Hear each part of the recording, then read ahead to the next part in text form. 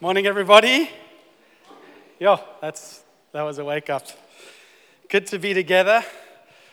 Seeing Deb's up here playing your instrument. Thanks so much for serving us. I was thinking of Gary. I was chatting to my brother-in-law the other day, and he was like, "How do you choose what IPL team to support?" Because I was getting all frothing. And just so you know, the Gujarat Titans, Gary's part of their coaching team. I think they're top of the log at the moment, so good for them.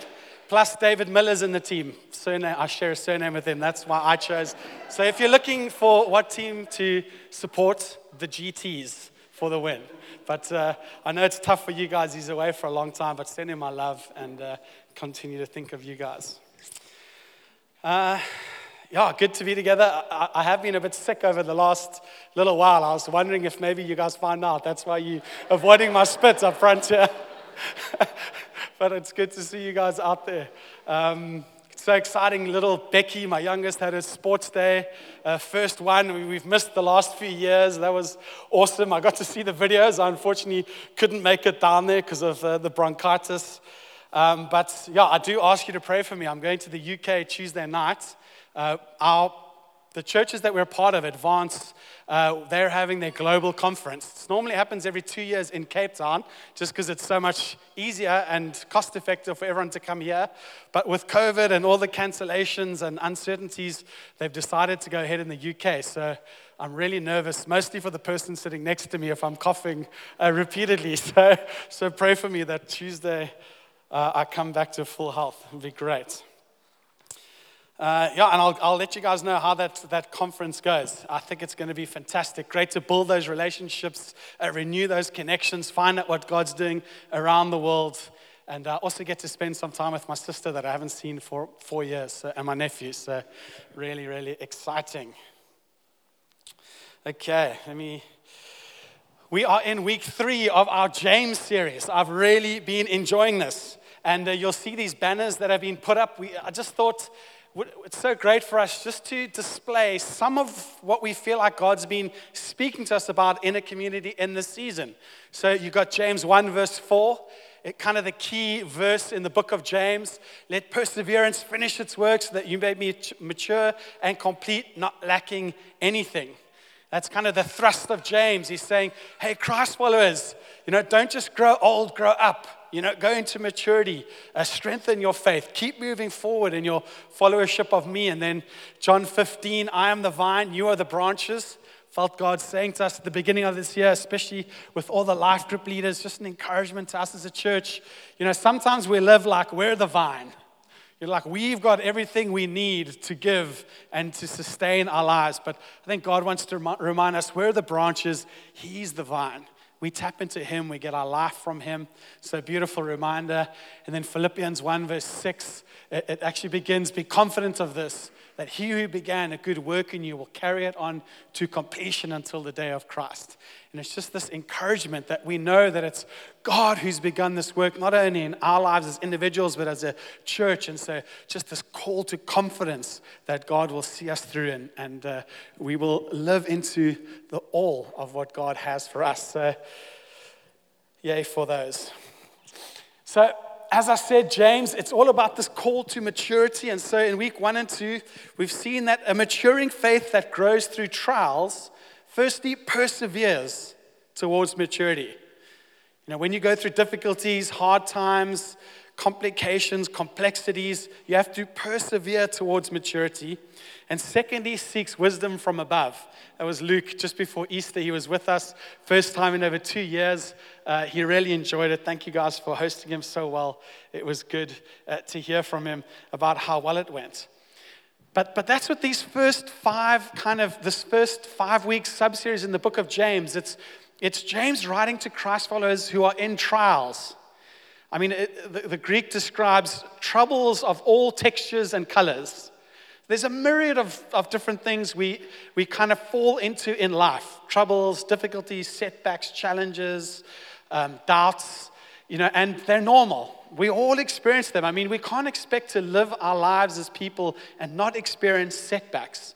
But James wants to make sure that in the midst of all these setbacks and challenges, that we're coming into maturity. We're not allowing these things to kind of pull us back or pull us away from God. And so today we're going to continue with that. I love the book of James. I've said it before. As we're preaching through this, I encourage you to go read the book of James in your time you set aside to be with God, to read the word, reflect on the word, prayerfully respond to what God's talking to you about. I mean, you can't read this book from beginning to end and not be changed and not be transformed. I mean, James is just so encouraging. He's so challenging. He's so specific. And one of the great things about preaching a book like this is you speak about topics and things that you don't decide. You kind of just go with whatever's in the text. And there are so many different, really practical spheres of our lives that he touches on. And so it's very, very exciting.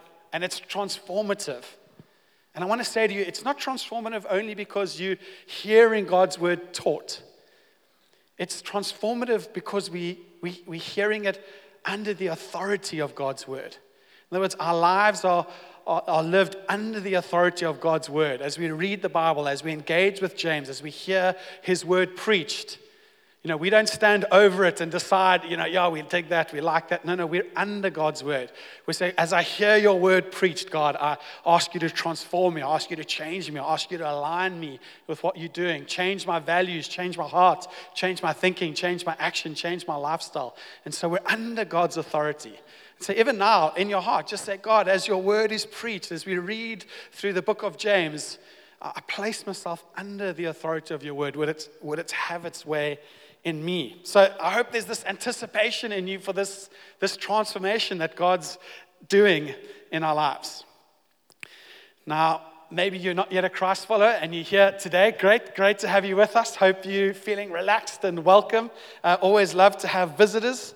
But I think the truth is, it doesn't matter if you're a Christ follower or not a Christ follower. We all experience life's difficulties and troubles and strifes. And they test us. Under pressure, through those cracks, our true selves come out. And so these struggles have a way of really testing us. And if you're not yet a Christ follower, I hope that you hear from God today an invitation. It's an invitation to a real faith for real life. That God's inviting you to find rest in Him. That God's inviting you to find a sense of meaning, a sense of purpose, a sense of self in Him, apart from your ability to make your life work for you. Apart from your ability to try and forge your own sense of meaning, your own sense of identity, your own sense of self. That God actually wants to give you rest as He gifts you with these precious things. Of course, most of us are Christ followers, and so we're saying yes to God's word, this urging to maturity. But I wanted to speak, I know a lot of us have been following Jesus for a long time. Who's been following Jesus more than 40 years? Anyone here? There we go, 50 years? Golly, 50, no one wants to earn up. But there's a lot of us that have been following Jesus for a long time. And the truth is, sometimes we can get complacent. After you've been following Jesus for a few years, 10, 20, 30 years, you kind of start to think, I've heard this, I've been there, I've heard a sermon on that, I've read that. And we can get to the place where, not necessarily, on purpose, we stunt our growth and we stunt our maturity. And I want to call us again, even those of us that have been following Jesus for many, many, many years, that it's time for us to hear God's call to maturity afresh. That He's calling us to more, that He's calling us to more Christ-likeness, to fresh surrender. And so see this book of James as a real gift to you as a seasoned Christ follower. This is God's gift to you to remind you to freshly surrender to Him all the time. In preparing for this message, I preached it a few weeks ago in South Penn, and I became so aware of in life how difficult it is sometimes to keep the really important things in life important. And to keep them as a top priority. Life is complex, it's busy, and what can happen is not unimportant things, but less important things in our lives can kind of rise up to take center stage. And actually some less important things can be the things that we start to make decisions around. Is this irritating anyone or just me? I keep seeing it in the corner of my eye. But these lesser things, they can start to dictate our diary, how we spend our resources, what we do with our time and our treasures. These lesser things, maybe they're urgent, and so they kind of take center stage in our lives. They might not be important, that they're urgent. Maybe they're important to someone else in your life. Maybe they're important to culture, and so they sneak in and become important to us. And without even realizing it, these less important things can become troublesome. Here's an example. Date nights. If you're married, date nights. They're very important. Important to keep your relationship. Important to continue building that relationship, to have, face-to-face time. They're not urgent. It's not like if you don't do one this week, everything's going to fall apart. Although that could be the case. But they're not urgent, but they're important. And how easy it is for us to let go of really important things as we let less important things kind of crowd out some of those things. And that's one example, but maybe kind of in a more impactful way. With this priority shift of letting other things kind of take center stage in our lives, we can start to lose our true sense of self. We sang those songs, I am who you say I am. Our sense of self is given to us by God.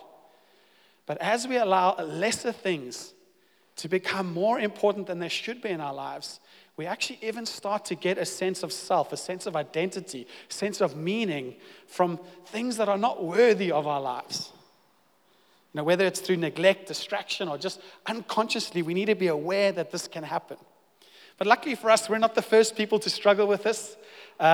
It happens through all generations. Even right back here, James 1, 9-12, we're going to see how James writes to Christ followers who are in a very similar kind of circumstance, and he encourages them, and I believe he encourages us today. And we're going to see how a maturing faith that grows through trials has an identity rooted in Christ, not in circumstances.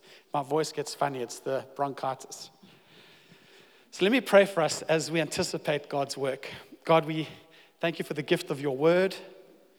As we read it and as we hear it expounded, that your spirit would be at work in our hearts and our lives. That you would bring it to bear on our thinking, on our affections, on our lives, our circumstances, the people in our lives, our attitudes. That God, you would transform us, not only for our good, but for your glory. Amen. Okay, so I'm going to read through the text, and then we're going to see 3 encouragements that James gives. Firstly, an encouragement to the poor, an encouragement to the rich, and then an encouragement for everyone. The brother in humble circumstances ought to take pride in his high position. Strange. But the one who is rich should take pride in his low position. Doesn't sound right to us. Because he will pass away like a wildflower. For the sun rises with scorching heat and withers the plant. Its blossom falls and its beauty is destroyed. In the same way, the rich man will fade away even while he goes about his business. Blessed is the man who perseveres under trial, because when he has stood the test, he will receive the crown of life that God has promised to those who love him. This is God's word. It always gets a bit, when we're speaking to the rich and the poor, it kind of hits a nerve with us, doesn't it? Let me give you some context, just to remind us of where we are in James. He's been writing about trials, and he's saying, hey guys, persevere in your trials. In the midst of your trials, if you want to grow in your faith, seek wisdom. It's what Luke spoke about. And then here, all of a sudden, it's like he just changes tack. And all of a sudden now, he's speaking to Christ followers about being rich and poor. Why this sudden change of focus? Well, I think 2 reasons. I think the one thing James is doing is he's doing like a case study. He wants to say to those listening, he's saying, this is an example of the kind of trials I've been writing about. It's like a typical example. We experience these trials. That's the one reason. The second reason, maybe the more impactful reason, is that the truth is James speaks a lot about wealth. In the book of James, we hear a lot about material possessions, wealth, privilege, power, and the impact it has not only on our lives as Christ followers, but especially on our relationships with each other within the body of Christ, within the local church. So it's not just a random case study. James actually wants to speak to the rich and the poor in the church. Our economic realities, they have a way of impacting us more than we realize. And they can separate us.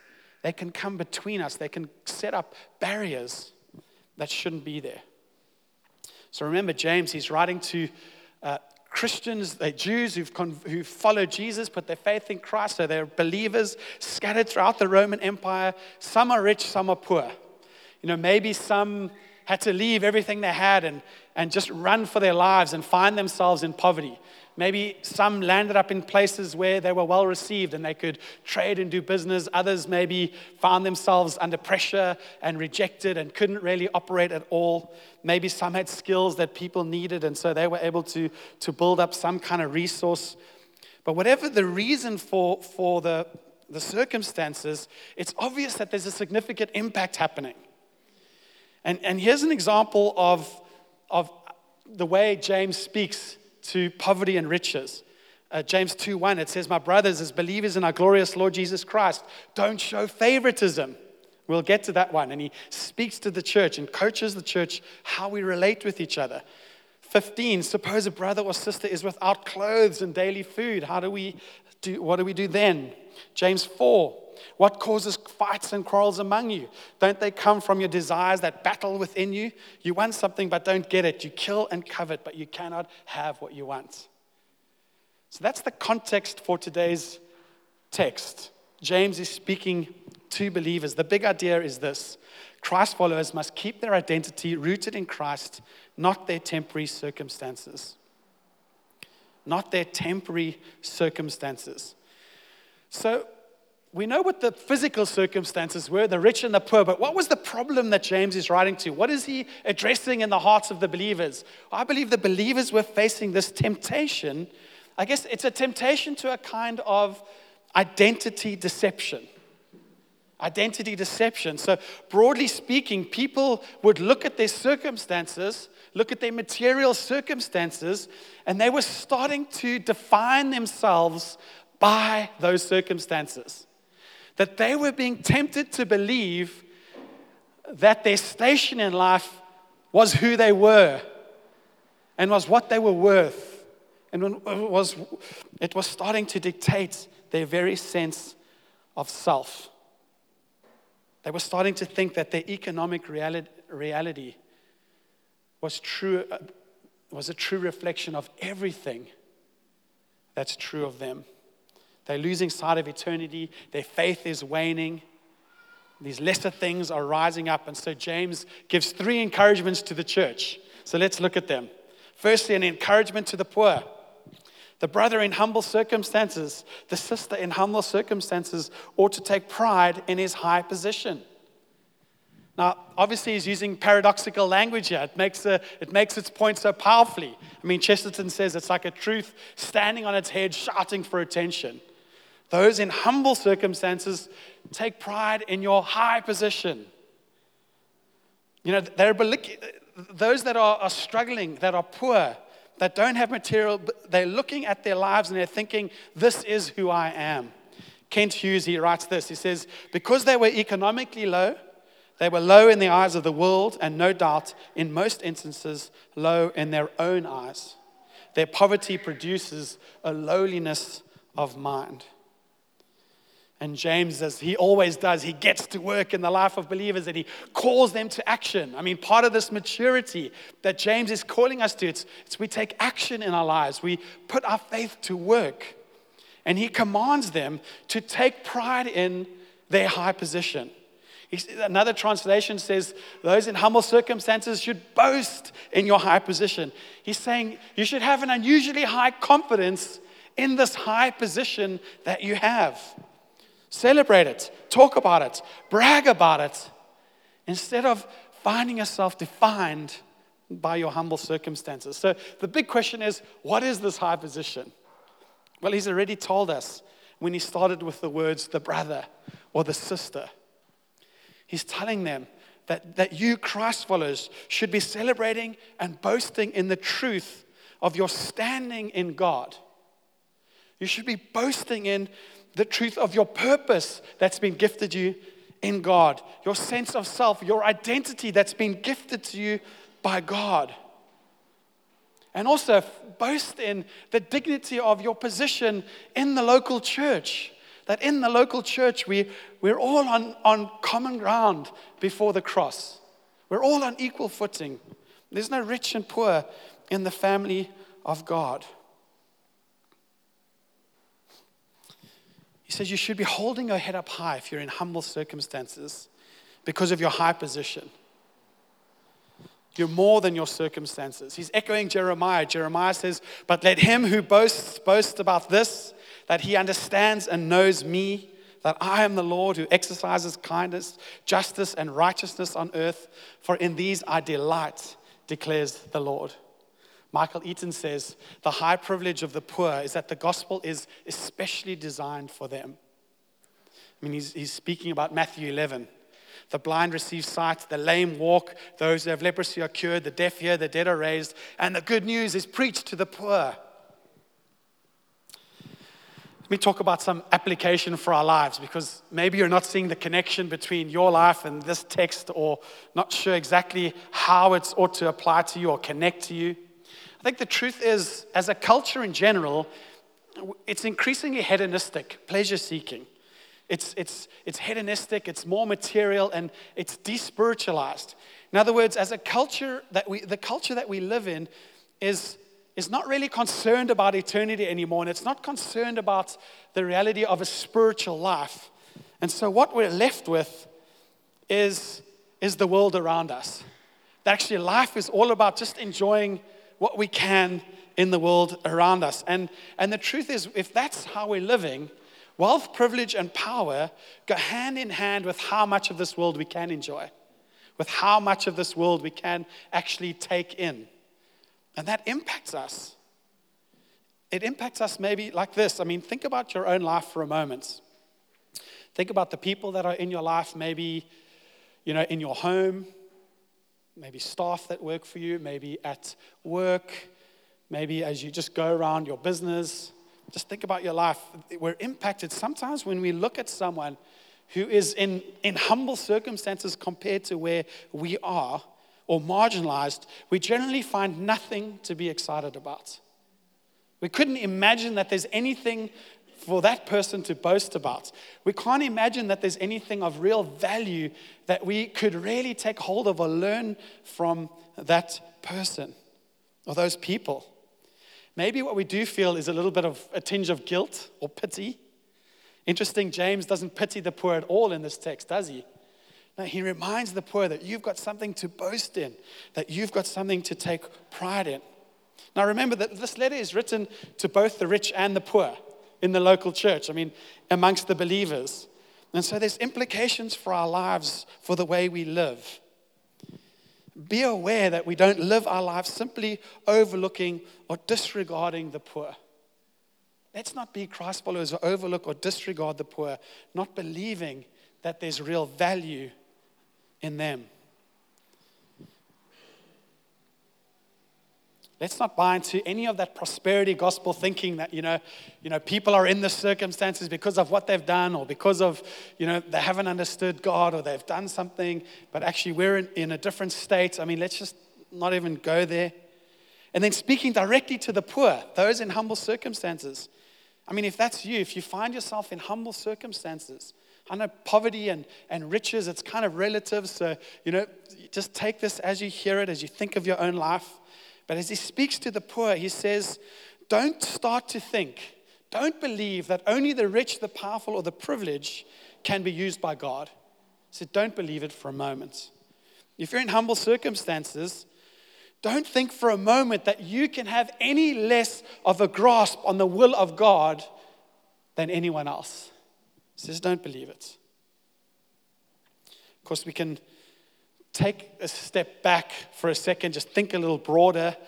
And we think about people in humble circumstances. We've been talking about financially. The truth is, following Jesus in our culture today can land you in some difficult places. You can find yourself kind of facing persecution on the outs, being excluded. And although we might not suffer economically in the West so much because of that persecution, although it can happen, we can find ourselves in humble circumstances of being rejected, being looked down on. I mean, being faithful to God is being regarded as bigotry. That's actually like a type of extremism. It's seen as totally intolerant. And so we can find ourselves on the outs. And when we find ourselves on the outs, when we find ourselves persecuted, when we find ourselves left out or disregarded or disqualified, we can take comfort in James's words that there is a high position that we can see ourselves in, gifted to us by God. Okay, so there's an encouragement to the poor, an encouragement to the rich. But the one who is rich should take pride in his low position. So there is some debate in this text. Is James writing to rich Christ followers, or is he writing to the rich outside the church that are persecuting Christ followers? For me, it's clear that James is addressing Christ followers, that this is kind of the contrast between the rich and the poor in the local church. And he's saying, hey, if you're rich, if you've got good financial circumstances, he says you're facing the same problem. The same temptation is on you, that you're in danger of placing your sense of value, worth, identity, your sense of self in your material possessions, in what you've accumulated around you, rather than in Christ himself. And so again, he calls for action. He says, boast. He says to the wealthy, the privileged, the powerful, take pride in, boast in, speak the truth about your low position.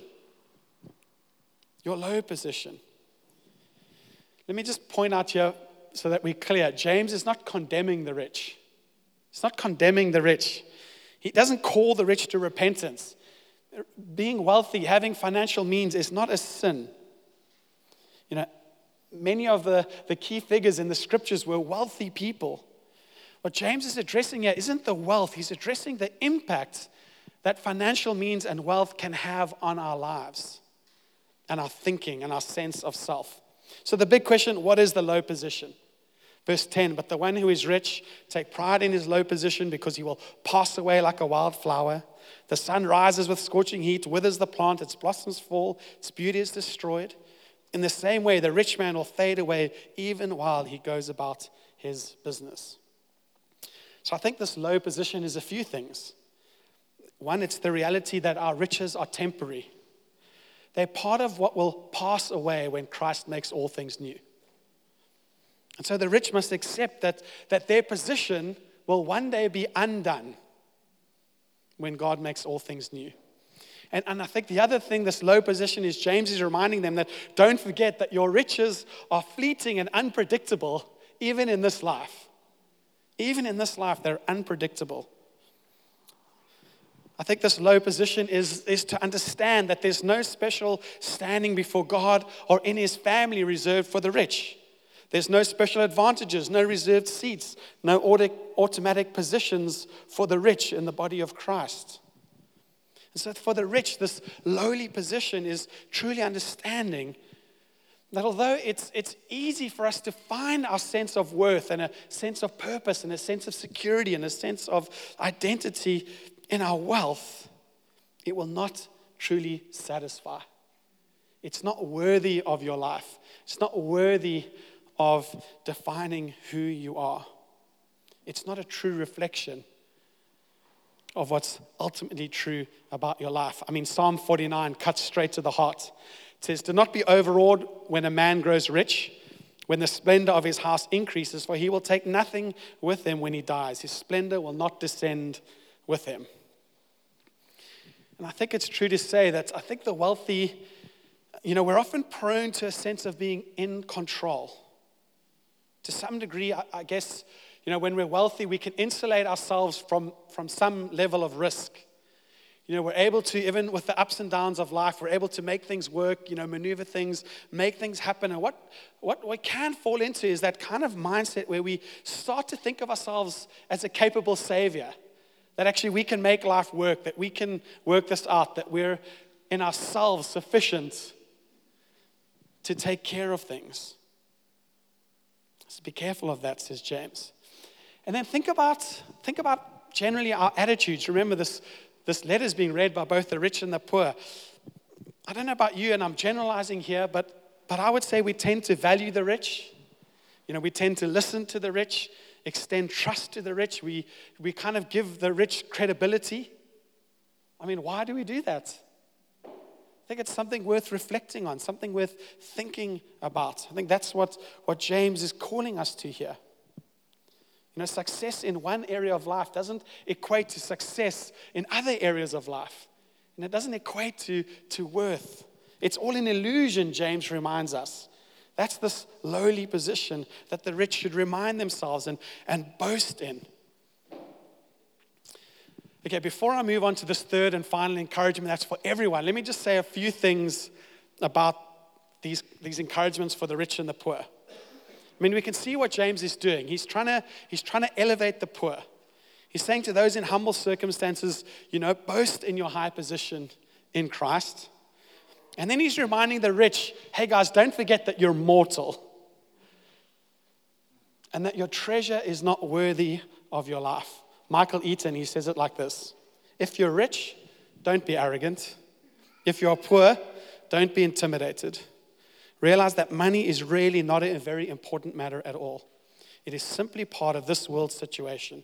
It is not eternal. Everything will change at death, and your situation might change even in this life. Now, I mean, James himself and the Bible has a lot more to say about riches and poverty. Now, I said earlier that there's no rich and poor in the body of Christ. I mean, that was a misstatement. I mean, there are rich and poor in the body of Christ. But now we're just looking at this text in James and we're seeing what is God saying to us about our sense of worth that we can take out of our economic means. So thirdly, an encouragement for everyone. Blessed is the man or woman who perseveres under trial, because when they've stood the test, they will receive the crown of life that God has promised to those who love him. Now, he's pulling off some masterful pastoral work here. I mean, I don't know if when you're speaking to the rich and then you're speaking to the poor, the divide can kind of grow up in the church and we can start to think, well, where am I and who am I and is this division? But here, James just quickly, he pulls everyone together again and he says, hey, don't forget, guys, we're all the body of Christ. We're all together here. So he brings an encouragement to everyone. That whatever circumstance we find ourselves in, we're all facing a temptation and we're all in a danger of something. So we all need to persevere. And he's pulling us back to the larger flow of James. Remember, James is writing to people in trials and he's calling them to perseverance. So again, we see those words. Blessed is the person who perseveres. Perseveres. I love that language of has stood the test. I mean, it's the Greek, the language, it's about the successful testing of precious metals or a coin. So it speaks about the heat, the pressure of being tested, but then also the result of being seen as authentic. And so as we stand the test, as we persevere, as we grow in our faith, the pressure's going to be on, or we're going to find our faith approved. We're going to find our faith genuine, our trust in God pure. It says, God rewards those who persevere, who stay the course, who don't give up. And the promises for the crown of life. I mean, what is the crown of life? Well, it's not a crown like a king and queen, might be what you're thinking. He's borrowing from the world of sports here. In the ancient world, the winner's got a wreath. So an athlete, when you complete the race, you get a wreath which shows you've won the race. And so I think what James is doing is he's calling us as Christ followers, wherever we find ourselves in life, continue running the race. Continue running the race, because when you get to the end of the race, you're going to receive the crown of life. There's a glorious reward that awaits you. And I think that reward, that crown of life, it's two things.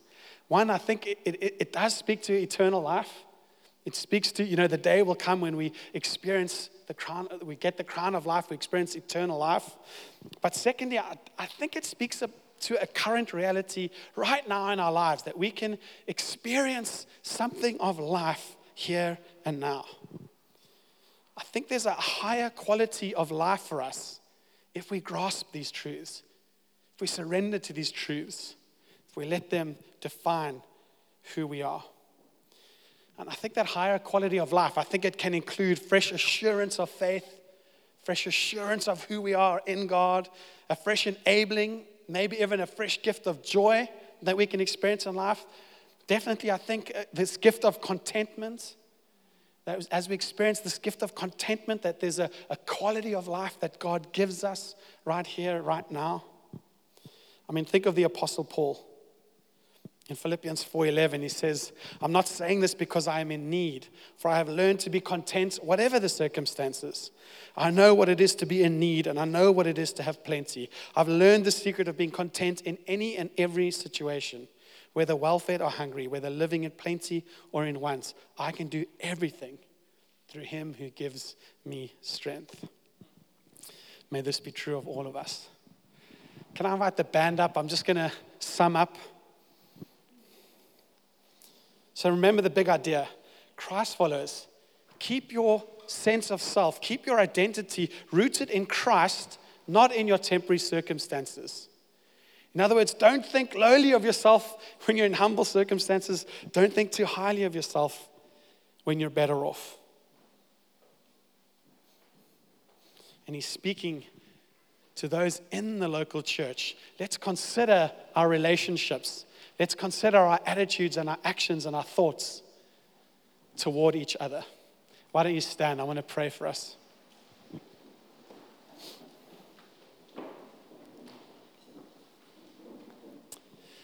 I'm going to give you like a minute just to respond, just reflect for a moment. What has God been saying to you? Has God challenged you? Has he touched on a part of your life? Just take a moment to just respond to God through prayer.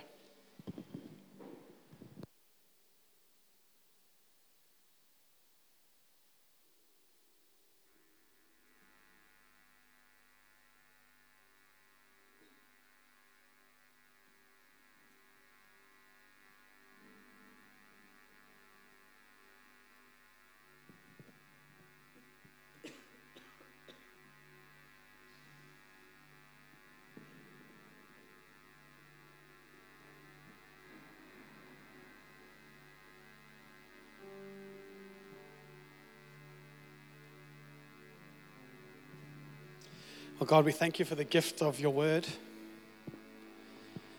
We thank you that your truth goes beyond our material circumstances, and that we live by something that is far more important, the truth of the gospel, the truth about who you say we are, of the purpose you give us, the meaning you give us, the significance you give us, the sense of belonging you give us.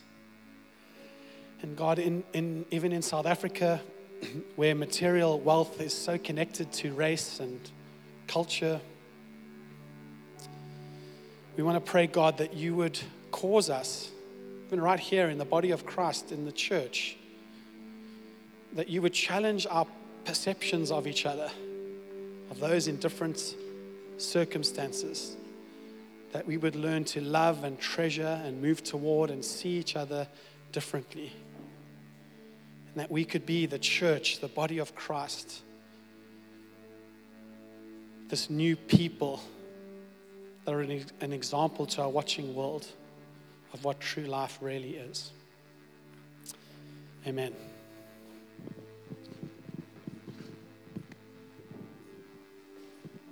You may be seated. We're going to do.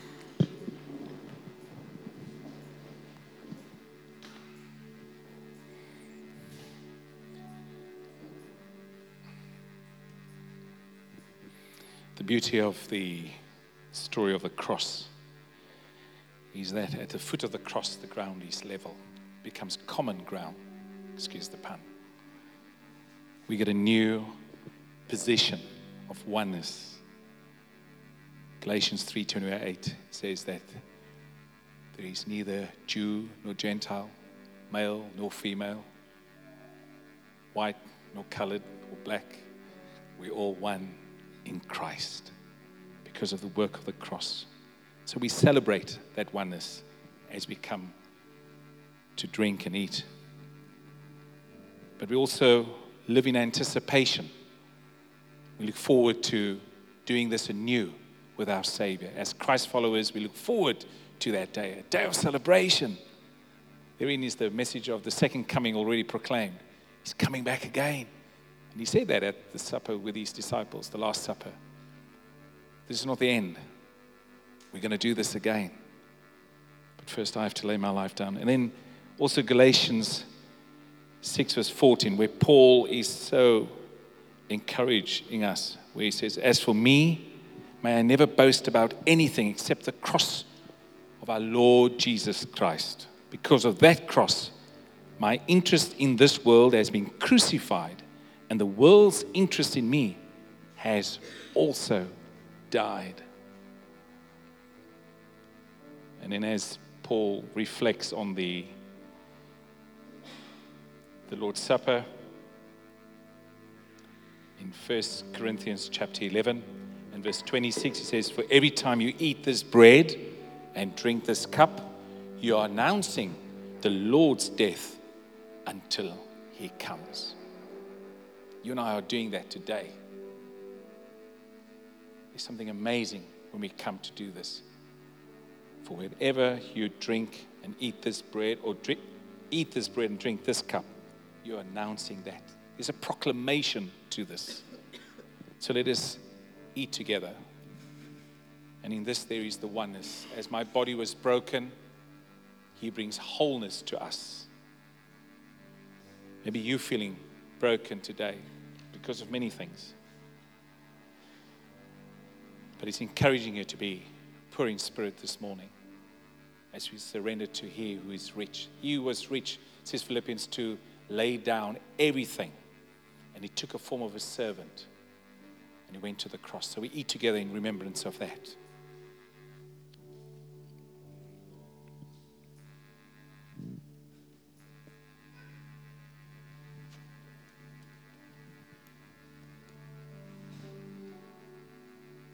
If you are battling a bit to open this, I was just told after the first meeting by Bob, just tilt up the little plastic end, and then it opens up very neatly.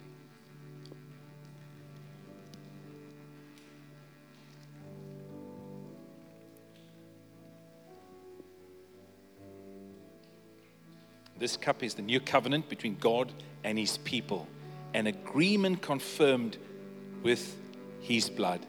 We do this in remembrance of Him as often as we drink this. Thank you for the blood.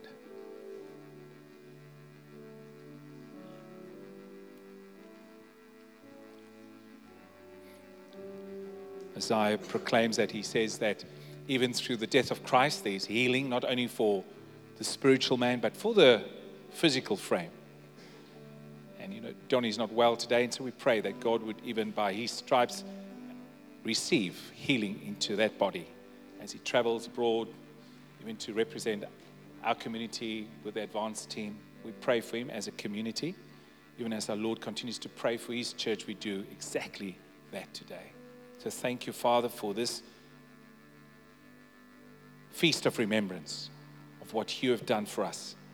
Thank You that through this we are now clothed with a new garment of righteousness that comes from You alone. And therein we boast, as Paul says, all that He has done for us is by grace and grace alone.